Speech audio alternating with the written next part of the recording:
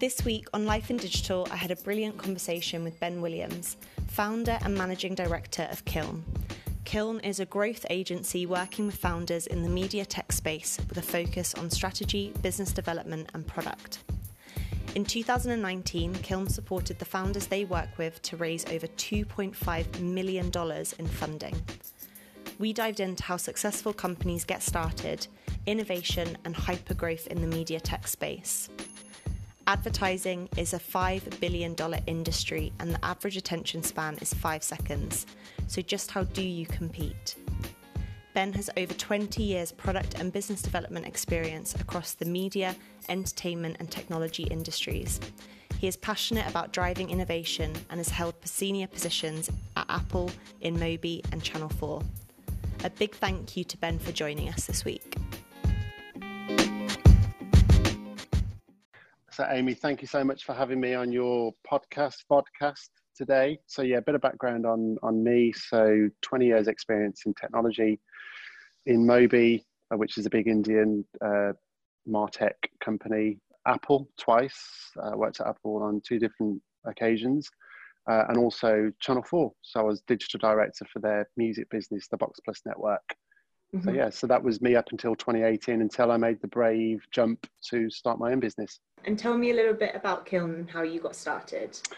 How did I get started? So we started, the name originally was Shibden. It was a holding name. It's a town in Yorkshire where my partner's from, actually. She's from a little town called Shibden.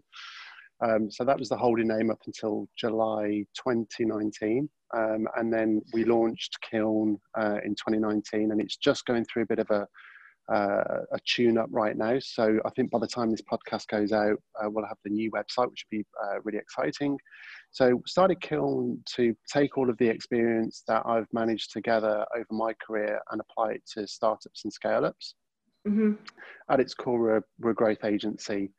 So we you know, the lovely thing about the name Kiln, it has so many positive connotations towards creativity and towards growth and to formation. So yeah, we form growth for digital businesses. And how do you work with businesses, and what kind of businesses do you tend to go after? We focus on media technology businesses. So we stay in our lane. I have had a few sort of left field companies come to me, and I can kind of help them on a very high touch sort of advisory basis. But there is so much innovation happening right now in media tech. So there's more than enough to be concentrating on. The main areas that I focus on with my team and my colleagues and my network are strategy. So just helping my clients come up with a plan, right? A plan which is actionable. It's based on reality. It's based on context, and you know, we can definitely get learnings from people through our network to make sure that that plan is rigorous. Product. So my background is business development and product, so I can apply some really good rigor to either creating a product roadmap from scratch or working with teams on what their long-term product roadmap is and making sure that I feel it's being well thought through and helping them deliver on that product roadmap. And then the big one that everybody seems to want in this field is business development. So people want to have access to decision makers, partners, in all key territories, and through me and my partner Darren and my network of associates and my wider network, we essentially give my clients access to those people that are really going to make a difference for their business. And Darren was on the podcast. Darren was on the podcast. Yeah. So yeah, Darren joined Kiln full time as a partner over the summer, actually. So we are working very closely together. Yeah, great. He's a great guy, super. Yes. People love him, and I think he wanted to. It was an interesting period actually, because Darren has been sort of involved in Kiln as quite a light touch since the start, but because of COVID and lockdown, and then ultimately redundancies, Darren made the decision to jump on board full time. And Darren's working with me on building out the Kiln display business, which is working with media companies on sort of third-party representation. Okay. And I can take you through a bit more detail about Kiln as we talk. But It's great to have him on board. He's a formidable personality in the industry. So to have him as part of Kiln is wonderful in terms of our development. And how have you found COVID? You said that you've been going through a bit of a restructure. You've got obviously your website launching. How has this period affected Kiln and how you're operating? It was well, first of all, it just seems like a blur, as I'm sure it was for most people. Because of the nature of the companies I'm working with, they're all in high growth places and they're all in high growth industries. So two of my main client, Audio Mob, we are all about audio ads in mobile games. Okay. So that's two like massively hyper growth industries. I mean, mobile gaming is hyper growth. Audio ads is not hyper growth, but it's growing at a healthy rate. So there was, and we've got other clients that work in gaming. There's other clients that working out of home and things like that. So the industries I was working in were all kind of going through a positive trajectory anyway. But clearly, I had to isolate and lock down like most of the world. And that gave me a period to reflect on the business. And what it enabled me to do is just take a step back. And being 1 year into my life as an entrepreneur founder, it gave me an opportunity to step back and take stock and reflect on where I wanted the business to go next. So I actually used that period to do a lot of introspection and thinking, and then that's now presented in the new proposition. So essentially I tuned up my business during lockdown, and it's now ready to kind of go to that next point. And can you tell me a bit more? So you've said that you work with startups and scale ups, so I'm assuming the kind of point that you meet them and start working with them and developing them, they're at different stages. Can you talk to me a little bit about when you're most effective at supporting those businesses?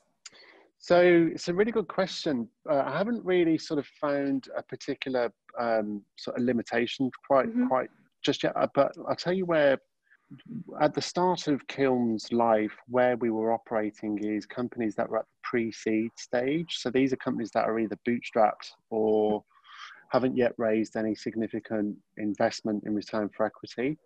And I sort of made the strategic choice to do that because Kiln was just starting out as well. So everyone was sort of taking a bit of a risk on each other. So everyone was like sharing the risk. In 2019, Kiln and myself, we worked on 3 successful raises. So Audio Mob raised, Fabric raised, Giants Technology raised, all technology platforms in the media tech space, all raised seed capital. I think the combined amount that they all raised was about $2.5 million, which is quite significant. So that really helped me mature quickly as a sort of an advisor consultant in that field. One of the reasons why I actually took a step away from corporate world is I wanted to learn about how companies get formed and how companies get started. And I did that in a rapid way in 2019. So I suppose 2019 was all about pre-seed sort of status. As we now mature as a business, and now more importantly as our partners mature as well, it's about that seed to Series A chunk. So this is now, where companies will go up in valuations from say 2 to 10 million, should we say, in valuations, through to, let's say $50 million plus as valuations. And the numbers get bigger, the raises get bigger, the stakes get bigger, the goals get, tougher. So I think as a business, we're now kind of like maturing with the market. So with startups and scale ups, it's kind of like that. We're now moving to that seed to Series A sort of point, and that's where we're operating. But we've also got some partnerships with some, and I'll come on to this in a moment, but we work with other agencies as well. We collaborate with, there's a fantastic agency called Matter Innovation, who are also based in Hackney, where I'm based, where Kiln's based. They tend to work with enterprises who are going through transformation. So we are also looking at sort of scale-up type projects as well. So within big organizations that need to go through a period of change, or there's been an acquisition or an integration needs to happen, we can look at that. And then we're also working with the founders at Growth Lab as well. So Growth Lab are Matter are an innovation agency, and then Growth Lab are a transformation agency. So we've kind of got some great partners that we can collaborate on for different types of projects as well. So to answer your question, seed to Series A is sort of like the lane that we want to stay in. And you mentioned that during COVID, the clients that you were supporting were seeing growth. So they weren't, and I think we spoke about this prior to in our initial call about what's the kind of common threads with the companies that you're seeing. Do you want to talk a little bit more about where there are areas of growth and what the kind of underlining themes are maybe connecting some of those businesses? Yeah, absolutely. So hyper growth, growth areas I see across media tech right now is, well, the complete outlier is gaming. Yeah. Due to be a $100 billion industry this year, which is, I think, bigger than music and film combined. And it's just growing. I don't know where gaming is going to end up. It's, 2.4 billion gamers on the planet, mainly due to the proliferation of smartphones. So casual and hyper casual gamers. So people that don't think they're a gamer are actually a gamer because they're playing Candy Crush 3 times a day, So that's been huge growth. Audio is a big growth, interesting area as well. It seems to be a format which is going through a period of resurgence on a few levels, or renaissance. And then also out of home, digital out of home is going through a period of disruption and growth right now. So I think there are other areas as well. I'm not saying it's limited to that, but that's the 3 areas that I kind of see as like a hotbed of innovation and growth right now. You're seeing funds opening up specifically focused on those areas. So that will give you a bit of a clue that the analysts are sort of seeing that there is growth in those areas. So I think I'm trying to sort of work in those fields, and myself and my team around me have deep experience of those topics, so we can definitely add a lot of value there. But then also, what are the common themes like in the brilliant teams that I'm working in right now?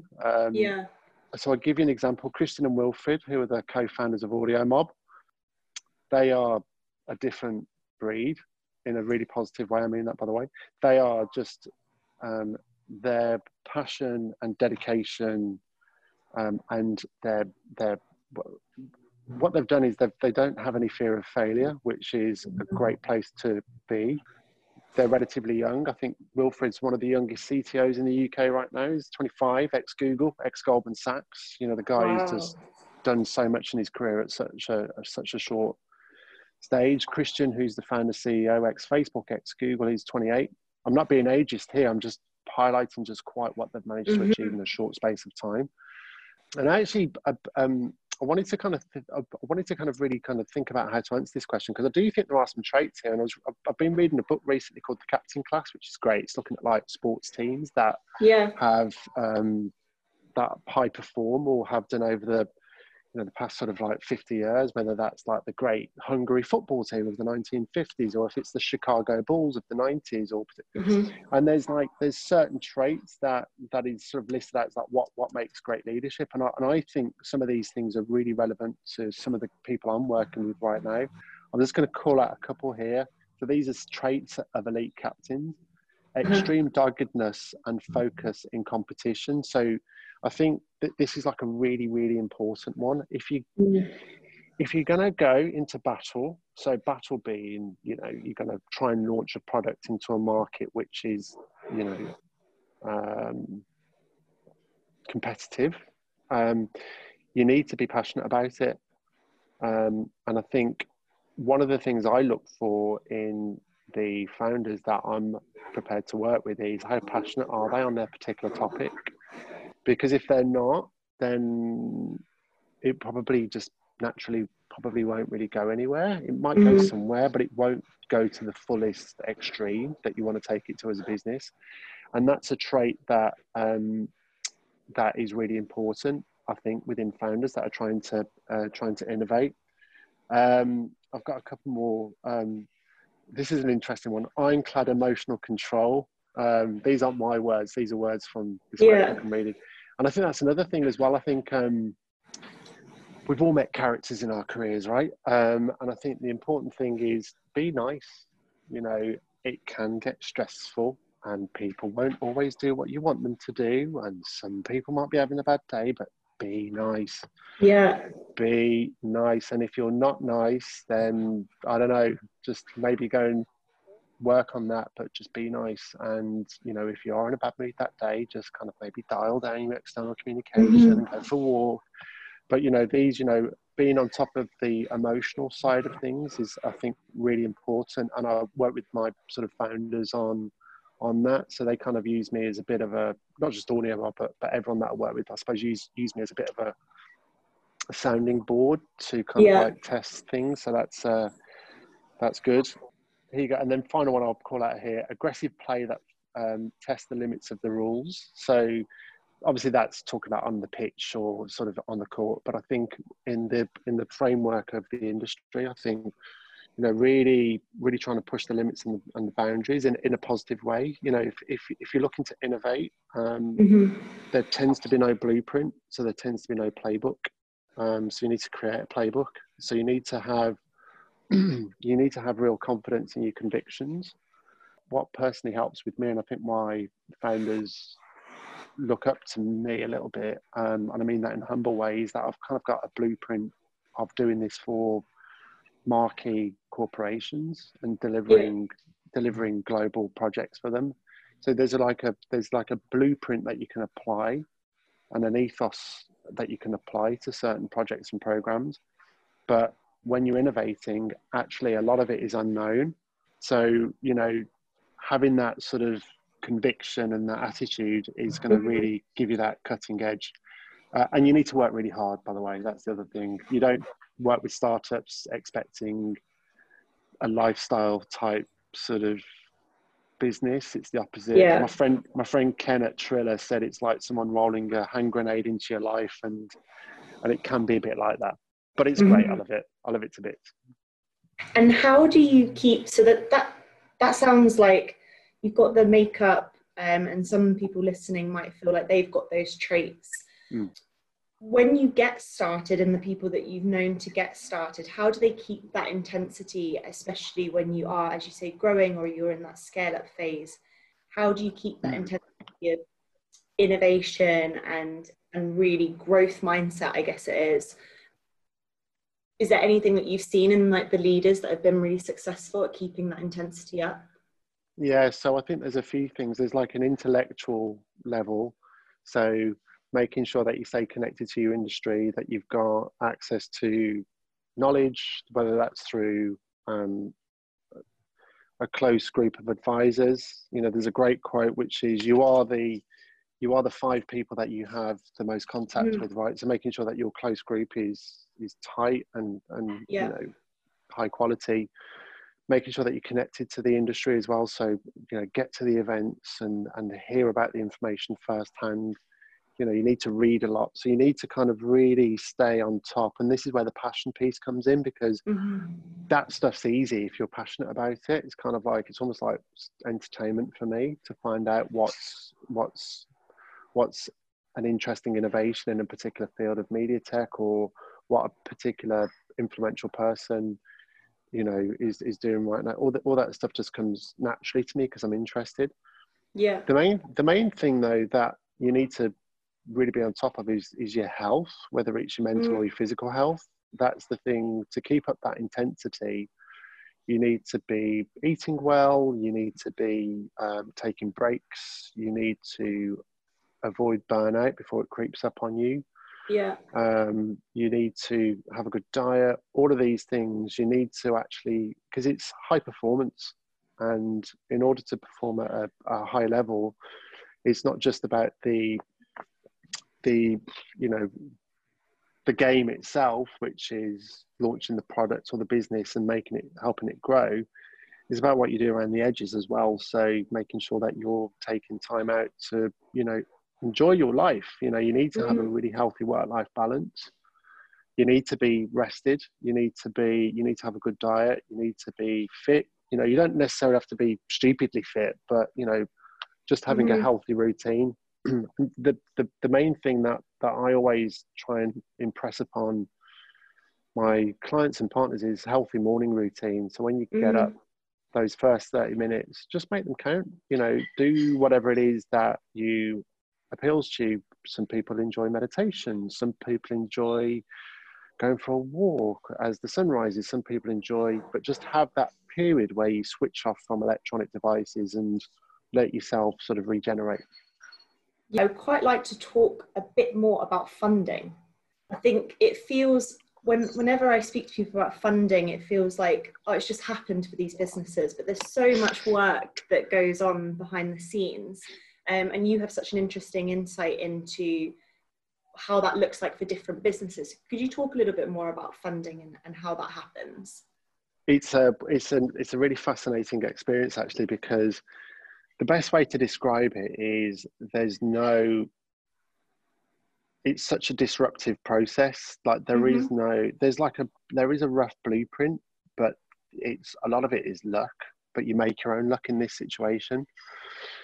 So I'll go back a step. I was fortunate enough to be part of the Virgin Startup Crowd Boost program last year, which is it's a crowdfunding accelerator program. And that kind of really equipped me to kind of make sure that every time I was working with clients on fundraisers, that we had all of the materials to a really good level. So I think at a very base level, where you need to start is, can you describe what it is that you're trying to do simply? Because if you can't, you need to just work on that first and foremost. If you can't explain to your mom or your dad or your auntie or your uncle what it is that you're doing, you need to work at that. And I'll tell you why, because there's going to be investors out there that aren't from your field that might be interested, and you need to be able to explain it to them. It's also important to be able to explain things simply. And if you can't, then, you know, like AudioMob, really simple. Audio ads in games. Got it. Right. That's really simple. You know, other clients, you know, for example, you've spoken to Jay Richards about Imagine, you know, brutally honest insights, you know, really kind of good, Fabric, you know, the Squarespace for creators, you know, there's like really simple sort of like catchy sentences that you hook people in. So you need to start there. You need to then have a compelling story. Humans love stories. Right? There's multiple reasons why we love stories. We love a story. So you need to be able to construct what that story is. So what got you to that point? What got you to that idea? Why do you believe that this product or service is going to be compelling? Why do you think people are going to be using it? Who are those people? Who are those customers? Is it a B2B platform? Is it a B2C thing? Is it a coffee shop? Is it a cycle repair shop? Is it a programmatic ad platform? You know, what is it? You know, who's going to be using it?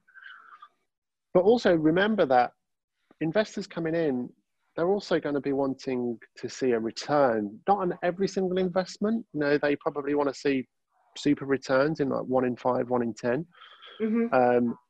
But you need to be able to say to them, look, this is the size of the market. This is credibly what I think we believe that we could take from the market.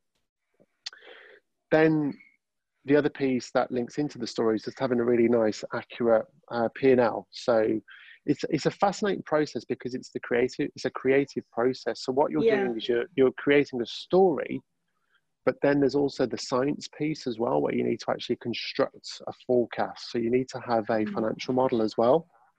Now, not every founder is going to be able to do both those jobs themselves. So this is where you can bring a team of advisors around you. So these are people that you can give an equity stake in return for their time. So it's called sweat equity. And they can help you kind of build that story up.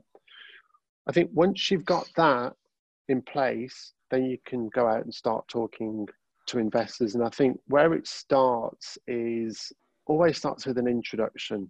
So you need to be networking. It's like going fishing. You know, you're not going to catch a fish on the motorway, right? You need to be next to a pond or a lake or, you know, the sea. So you need to be operating in that field. So that's very quickly when you need to kind of open up your network list and kind of go, right, who is connected to the investor land? And then just start having those conversations. And you're very quickly, most investors, angel investors, want to invest in they look at the founder first and foremost. Is the founder investable? So, and this is what I look at when I'm looking at getting involved in very early stage projects, is do I believe in the founder? We can pivot the product, that's fine. You know, we can, Twitter we've famously pivoted at the last moment, for example. There's been some very famous pivots in life, and that's because Biz Stone and Jack Dorsey were very credible as founders, and it's the same thing, you know, at this level.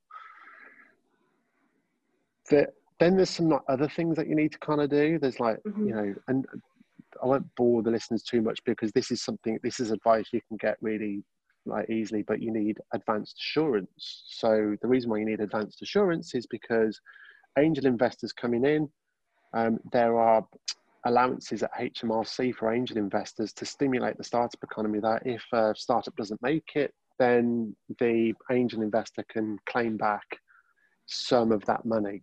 It's called EIS and SEIS advanced assurance. So there's basically a checklist of things that you need to have in place. It's like your battle kit. There's like there's a list of things that you need to go into battle. And then you just need to be as charismatic, and this is where the passion comes in, because you need to sell it. And investors, whether you're a high net worth individual or whether you're a VC fund or whoever, they're going to look for that passion. And if it's not there, forget about it. And then I'll leave you on this as well, just in terms of the investment piece. That deck needs to be killer. And there are, I forget the number, it's a huge number. 300,000, it's a big number, the amount of investment decks that are circulated on an annual basis.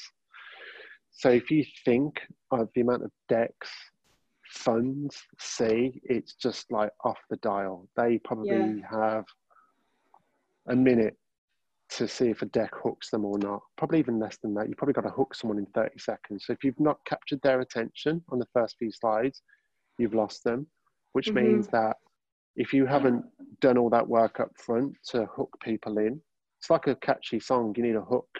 So if you're not hooking people in, then all that work you're doing is not being reviewed. So that's a waste of your time and effort. So it's that deck and that story.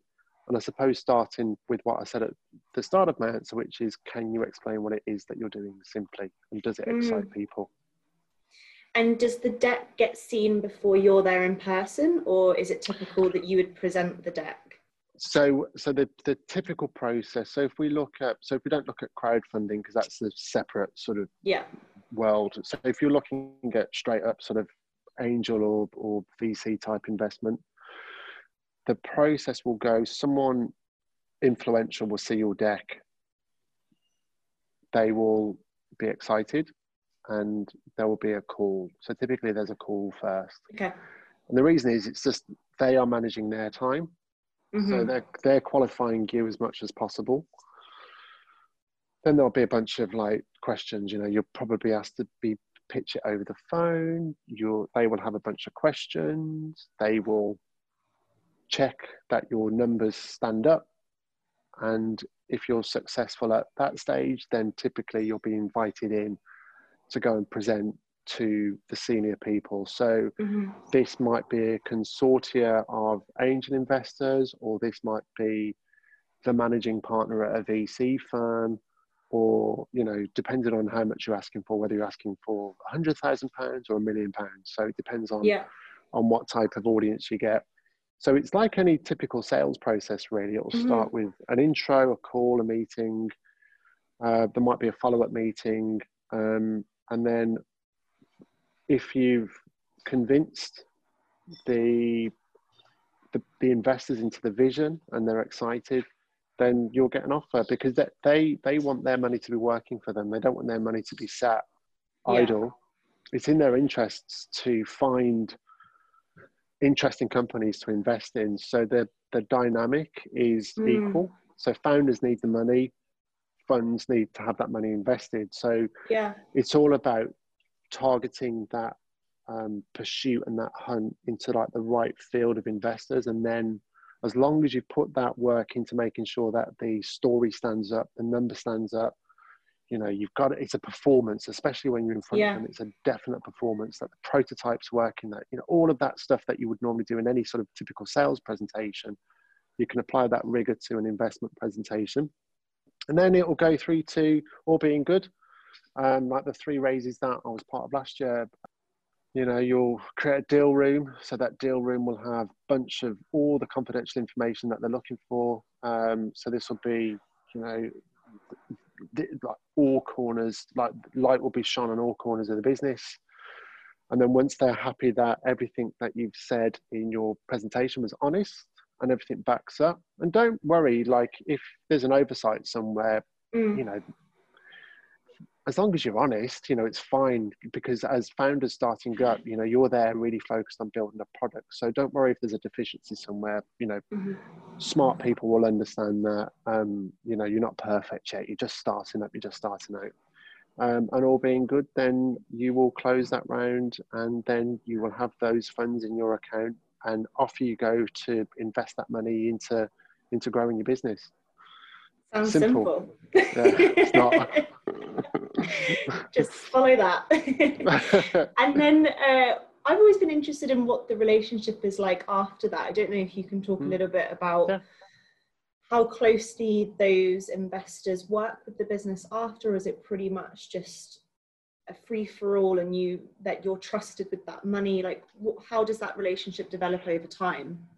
There is a degree of governance. They'll have a board seat, at least one board seat. So they'll be on every board meeting. And then there'll be sort of high-level contacts in between the board meetings. They are typically, they're engaged, but, you know, not too hands-on, depending on who you're working with. So, because what they want to see is they want to see the value of the company increasing. And then what they're looking for really is that next milestone event. So for funds that are getting involved in like seed raise, they want to see the company progress to Series A, B, C. And then depending on what their position is, they might then want to exit as part of the Series A raise, and the investors coming in at that point, they might want to sell that stock to the Series A investors or the Series B investors and exit at that point. So it depends on the fund and what level they want to operate in. Some investors go all the way through. I'm thinking maybe had Kleiner Perkins at a very early stage and they stayed all the way through. Some investors might want to exit at Series A and then reinvest those profits into their fund for the next wave of early stage startups coming through. But, you know, I mean, all you have to do is, you know, stock will go from, you know, when you're starting the company out, it'll be $1 a share or a penny a share. And as investment happens, the share price becomes more valuable. And so you can get some really good, if you back the right companies, you can get some really good returns. And that's why crowdfunding platforms have become so popular, because consumers, it's democratized. So consumers can invest some of their money into startups and benefit from that, you know, not hundreds of thousands of pounds like these funds do, but, you know, however much we can spare, whether it's £20 or £100 or £500, and we can see the returns from that as well. So that's the broad strokes of what the investment journey looks like. Thank you. I've always been so interested in that, because it feels like a bit of this elusive terminology thing, and actually it's great to hear the nooks and crannies of it.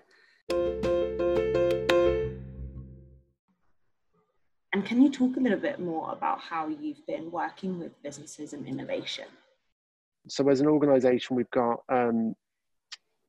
there's me and so Darren. I'm the managing director and founder. Darren's a partner, and then we've got some associates around us as well. So we've got Kat Agostino, who's ex Omnicom, ex BuzzFeed.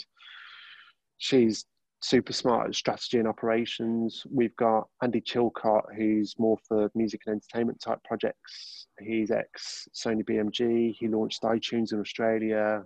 And we've got Simon Huntley, who's Chief Operating Officer at Keo Films. So he's more about finance and investment. So the way we sort of structure innovation at Kiln is the 4 pillars in which we operate as a business. And hopefully my website is live by the time this podcast goes out. But there's 4 pillars. So you've got Kiln Fire, which is about very early stage startups, and it's by invitation only because it requires a lot of work. And this is where we really believe in a founder or a company or an idea. So we've got 3 projects in Kiln Fire right now, 1 in digital out of home, 1 in short form audio, and 1 in AI animation. And we're kind of giving the rigor to those founders about what they need to do to start their journey into raising funds. So we're helping them with their identity, their positioning, the decks, some early stage conversations. So that's Kiln Fire. Kiln Studio is for really innovation in the entertainment industry, specifically music. This is where I'm working with Andy Chilcott closely. So music's a fascinating world. They're really innovating, probably a lot more than other industries right now. I think they got so bitten at the start of the millennia with Napster that they have always been looking for ways to claw back some of that revenue and profit that disappeared after the 90s. So we're looking to do some really interesting projects there. So we've got as I said, Andy Chilcott, who's got deep experience of music publishing and how labels work and how independent artists work, and looking to take to them, to that community, innovations that we believe could make a difference to their business or to their industry. Then we've got Kiln Form, which is helping companies construct teams and culture. So we're not recruitment consultants. We're not competing with Sphere. We would work with a Sphere. Yeah. get thrown off the podcast. Leave. So we kind of work with them on mapping out what a team would look like, and then depending on how many people they're hiring, then we would kind of bring in the right stakeholders to help deliver on that. Because if you think startups, they'll get funded, but they'll very quickly be at capacity. So they'll have money but no time. So we kind of give them we come in there and say, look, you do not need now to start to think about team structure, how you roll out internationally, because if you get the sequence of people wrong, it's a nightmare. There's all sorts of learnings that we've got as experienced advisors and consultants that we can pass on to them. And then Kiln Display is about when the product's ready to be monetized, and then how we position that innovation to the industry. So we'll know, for example, how to message something to media agencies. We'll know how to message something to brands within particular categories. We'll know how to construct early stage agreements with partners. You know, when you are innovating, you have to be very careful with what you're promising to deliver. So, you know, this is where we kind of have some sort of parental guidance with innovation. Founders get really excited about taking a new product or service to market, but if you don't deliver, then you're burnt from day one. So it's about managing expectations of people that are getting involved. So there's ways in which we do that via Kiln Display. So that's how we kind of structure Kiln. So Kiln is basically it's almost like a creative process for startups. So we apply that rigor and we bring various teams and stakeholders in on a project by project basis. So that's how we look at innovation. And can we go back a little bit on, you mentioned about music really accelerating this innovation. Can you talk a bit more about the work that they're doing and how that has changed? Yeah, so I've been quite surprised actually with the labels and the independent artists as well, because, you know, you've got the 3 major labels are, you know, Sony, Universal Music and Warner. And collectively, they account for about 50% of the market, but the rest of the market is independent artists. So there's a lot to sort of play with there. The labels have been incredibly supportive of Audio Mob, for example. So the gaming audience, I think, has always been of interest to labels. So there's been some recent innovations in that field. the famous one from last year was Marshmallow in Fortnite, which Yeah. had millions of concurrent views, and that was a collaboration between Apple Music, Epic, who are the publishers of Fortnite, and some other stakeholders in the labels as well that got involved. And essentially finding new audiences for talent is something that independent labels and sort of the main labels are constantly looking for, how to reach new audiences. Mm-hmm. So gaming is something that is definitely of interest to the labels right now, and they are very much open to sort of testing those formats. So we're working with two of the big three labels on running tests of audio ads in games. Mm-hmm. But they are looking for events within games as well. So clearly that industry has been severely impacted because of COVID, live events. And the way the industry is adapting to that, like The Streets, for example, is doing a live stream from a venue in Hackney in August, and I think that's Warner. These innovations that are happening, it's a creative industry. They know that they need to constantly reach new audiences and be engaged, and that drives innovation across the board. Mm-hmm. So, the teams that we've been dealing with at the labels are super open to new ideas, as long as they're relevant, as long as they're going to help them reach their key audiences. And gaming is something that the industry is looking at right now, whether that's, because there are, and any innovations in audio as well, because they are a sonic product, the music is a sonic product. So innovations in audio are also happening right now, which are relevant for the labels as well. So as long as we're taking something to them which is relevant to their particular product, they are probably the most interested in new innovations than any other category that I can talk to. Because I know there was such a hype around Fortnite when they had, who was the artist that they had? Huge American. Marshmallow. No, it was Marshmallow was the first one, and they had another one. Year. Yeah, it was. They had. I always forget his name. I want to call him Tyler. He goes out with Kylie Jenner. Yeah, that was that, and again, that was a collaboration with the streaming platforms as well. And I think Apple Music, Spotify, Deezer, they are really trying to innovate in this space and help artists and labels find new audiences and get their product in front of people, because people's attention spans are so short now because of the proliferation of technologies. And advertising is a $500 billion industry, and the average attention span is 5 seconds, 6 seconds. So if you can capture someone's interest in a game at an event, then that's a win across all facets. So we're really, really happy with some of the stuff that we're doing with labels. There's one project in particular which I can't talk about, that me and Andy are working on right now, which I look forward to talking about in a bit more detail later on in the year. Very elusive. Yeah. Nice. And you mentioned working with businesses on culture and growing. Obviously that's of interest to us. What is it that you advise people on and you support people with in regards to keeping like a really great, because startups usually have an amazing culture, but that's quite hard to maintain. And what are the kind of things that you'll be saying to the people that you work with? So the big one is the team that you have needs to be a reflection of the type of people you see on the street.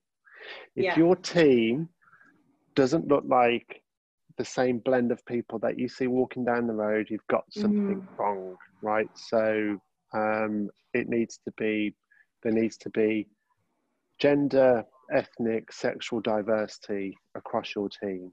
And I'm always banging on about making sure that we are, of course, you need to be the right person for the job, but at the same time, you don't want to have sort of like a subconscious bias towards a particular type of person. And I think I'm just constantly looking at people coming on board, then I'm looking at the complexion of the team and going, it's a bit heavy on X, or it's a bit low on why. We need to be thinking about hiring a type of person which really is from this sort of background, because we don't have that represented in this team right now. And so what that will mean is, like, again, going back to my fishing analogy, you know, are we looking in the right places for those people? Do we just keep looking in environments where that are male dominated? You know, should we go and look in environments where there are women who are looking to get into software development or into gaming or whatever? Yeah. So that's diversity across the board is something that I am banging on about constantly.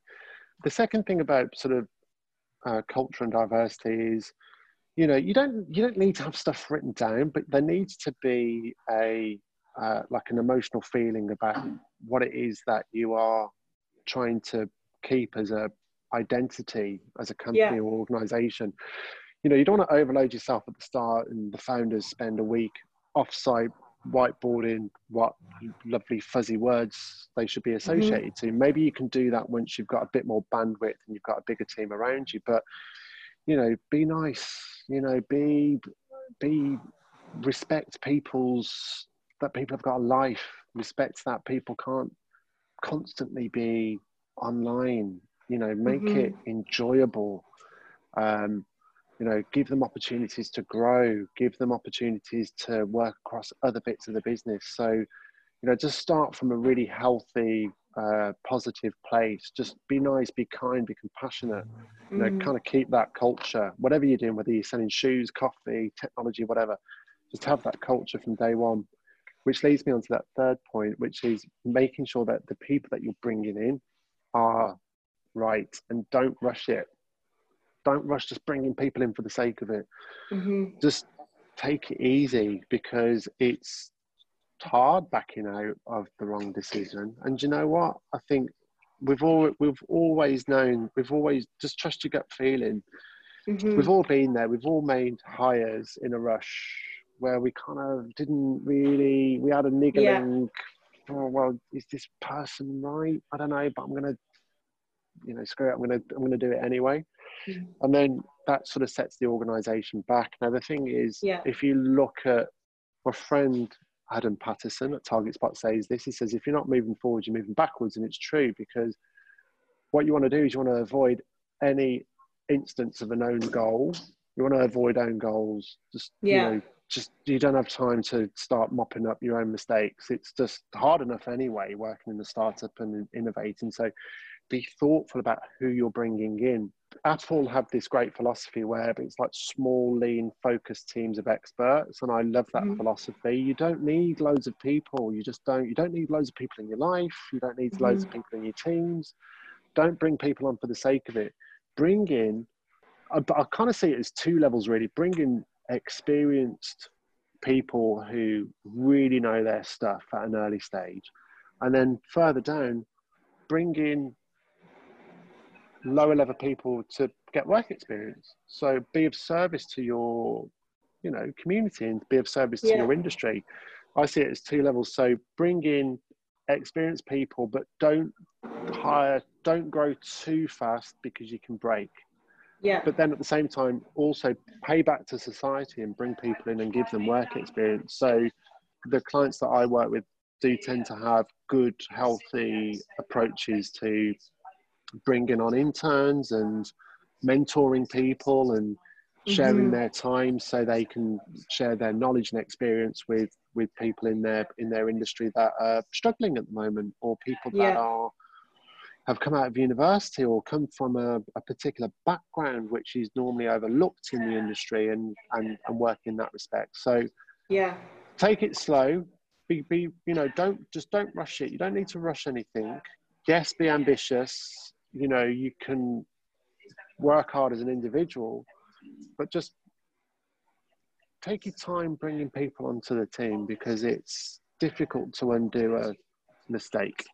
And off the back of that, how have you been supporting people in light of COVID, and what has been a really difficult time for so many people? So there's an amazing guy called Dion Price. He's chief executive of a technology business called Trustonic. Dion will chuckle when he sees this, because I always quote something he said which stuck with me. He said, "The universe rewards action, not intent." It's a wonderful statement, and if you let it sit with you, because it means a lot. He posted something on LinkedIn yesterday where he was offering up mentoring opportunities where he will give up 1 hour a week to people who are struggling as a result of COVID in their career, because he's a very humble man, but he's saying, someone that he can provide career advice to, make introductions, use as a sounding board, just kind of get a leg back up if they've had a setback.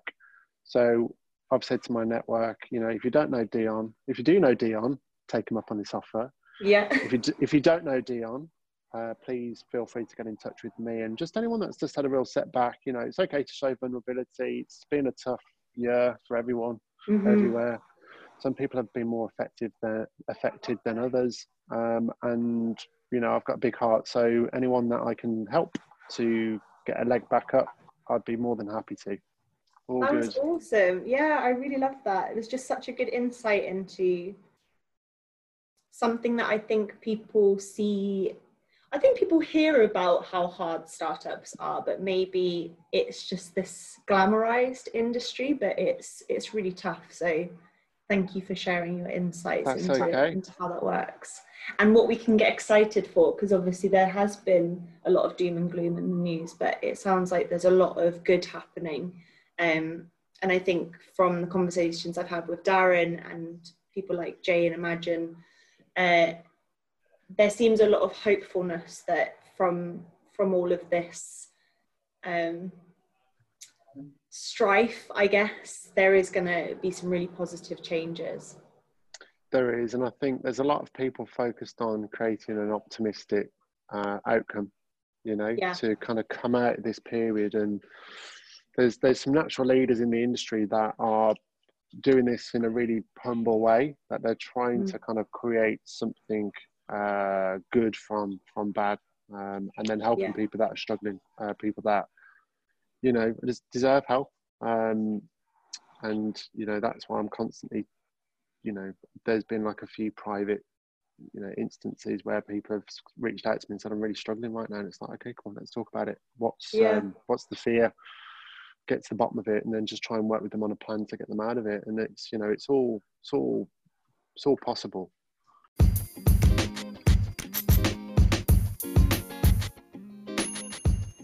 A huge thank you to Ben for being so generous with his time on today's podcast. If you want to find out more about Ben and the work he's doing with Kiln, there'll be a link to their brand new website in the show notes alongside all other references made during this episode. Go check out Kiln Radio, where Ben speaks with influential experts in the media and technology space. Just search Kiln Radio on all major podcast platforms. Thanks again to Ben, and see you next week for the final episode in this season of Life in Digital.